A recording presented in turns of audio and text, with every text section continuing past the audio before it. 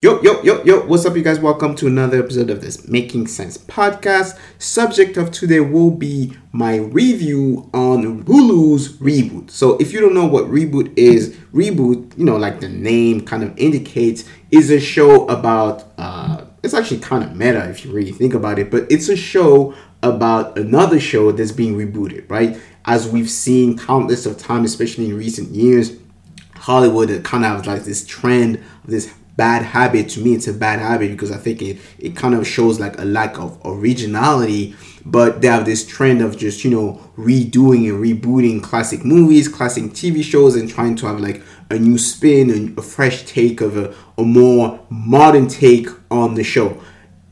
Unfortunately, it doesn't always work, but there's been a couple of times where it definitely works. I feel like, to me, the best example of rebooting a show and kind of doing something that not only that's still in touch with the original source material and kind of relevant to what's going on in this day and age, and especially like societal issues that are pretty much in touch with what's going on right now. This will be a spoiler-free review, meaning I won't get into like element what happened in the show. So if you haven't watched the show, be rest assured that I won't give any type of plot point from the show. So like I said, it's about a reboot show and pretty much a bunch of washed up actors, like the one who made the show special in the first place. They're all at a different point in their life, and they kind of all come back for the wrong reasons, meaning they're all kind of stuck, whether just one who's battling addiction, there's another one who's just a failed actor, doesn't really have any type of recognition in the industry. Then you got another one who was in this bad relationship, and then you got the new kid who's just trying to make a new name for himself, pretty much. So they all have different reasons as to why they want to come back to the show. And oddly enough, the showrunner at the time kind of comes back as well. So what I love about the show is like, it's kind of not a super edgy comedy, meaning I feel like it could have been like a network sitcom, meaning that they kind of have like all the ingredients. But the one thing that I do like is the fact they can curse, meaning there's a little bit of nudity, there's a little bit more like, it's not the edgiest show, like meaning it's not Rick and Morty, it's not South Park, it's not even shows of that nature, meaning they don't really push the envelope too much. But for a comedy that's on Hulu, I think they did a pretty good job. I think they did a pretty decent job. Like I said, it's probably not the funniest stuff, meaning, they got Johnny Knoxville from Jackass, and obviously his role, without giving too much away, is super interesting, like especially his journey as a character. But I think overall the show definitely has a lot of good qualities, and it makes for a really good time. Like I said, there's only 8 episodes, so it's not too crazy. So if you want to, caught up to it, you have like more than enough time. Every episode is like 25 to 30 minutes tops. But like I said, yeah, I think they really touch on really interesting conversations without getting too deep. Like for instance, when the conversation about rebooting TV shows. But the most, to me, the one point that I really loved about the show is like, you get to peep behind the scenes of how a show is really done, how it works, right? So obviously there's been other shows that kind of did it in that way, but for instance, we get to spend many times in the writing room for a TV show. If for someone like me who never really, I never got the opportunity to be in a writing room, I felt like being able to see how the creative process work was really interesting, actually quite fascinating, because you don't really realize like A, how many people are in those like writing rooms, and B, how much it takes for some of them to just come up with a good idea, good jokes. Because when we consume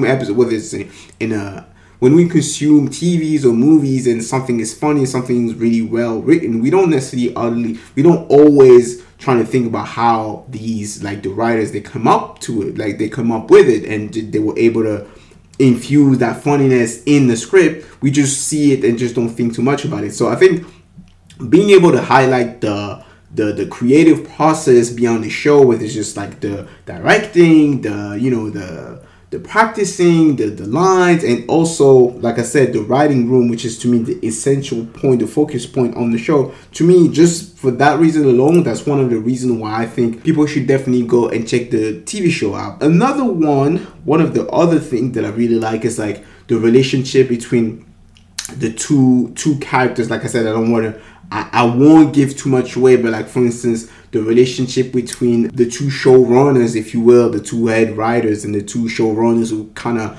comes to blow many times. I think that relationship was really intriguing to the show and was really, I think it's kind of the backbone of the show. I know like Michael Keegan, who was in Key and Peele, if you never watch it, he's actually the executive producer of the show, but his character has like more of a backseat, and to me that relationship between the two showrunners is most likely more important than anything else that goes on in the show. Mind you, there's obviously all other stuff. You got romance as well, although I feel like the one thing that's kind of great is like they don't really get lost into it, meaning it's not really a show about love, but I think it's really a show about relationship and people being able to reconnect after spending so much time apart. So to me, that's one of the reasons why I genuinely like the show. The one thing I could say is it's not really bad, but it's like the one teeny tiny bit of criticism I could get to the show is like, I feel like in some ways it's a little bit predictable, meaning there's no, aside from maybe a couple of twists in the first episode, because I won't give too much away, but maybe like for like one or two twists, the show is kind of pretty much predictable. Like you won't get surprised. Like I said, they don't really push the envelope. Like the edginess is not crazy, meaning there's no outrageous scenes in the show. But like I said, for a sitcom of that format, for like 8 episodes, which is not too crazy, and the fact that you can consume it really at your own pace, I think that was a pretty good effort. Like I said, it's a really interesting thing. It's a really interesting thing to see all these former kind of glories. It's probably an analogy of like some other actors who are trying to shade their former, like their A days or like their prime as far as a career. And this, even if you're not an actor, I feel like you definitely relate. But yeah, seeing all these people trying to still keep being relevant in a day or in an era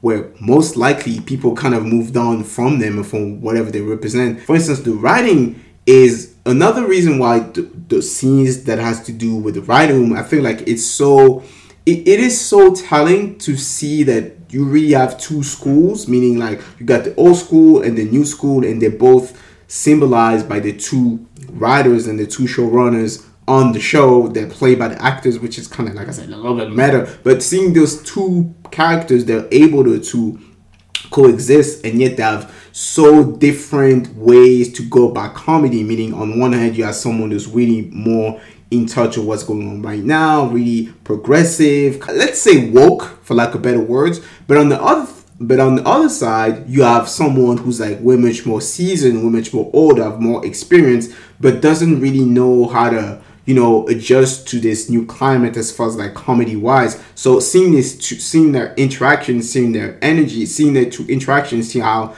they balance each other, I think like, and you literally see the rift and the two ideology in the writing room.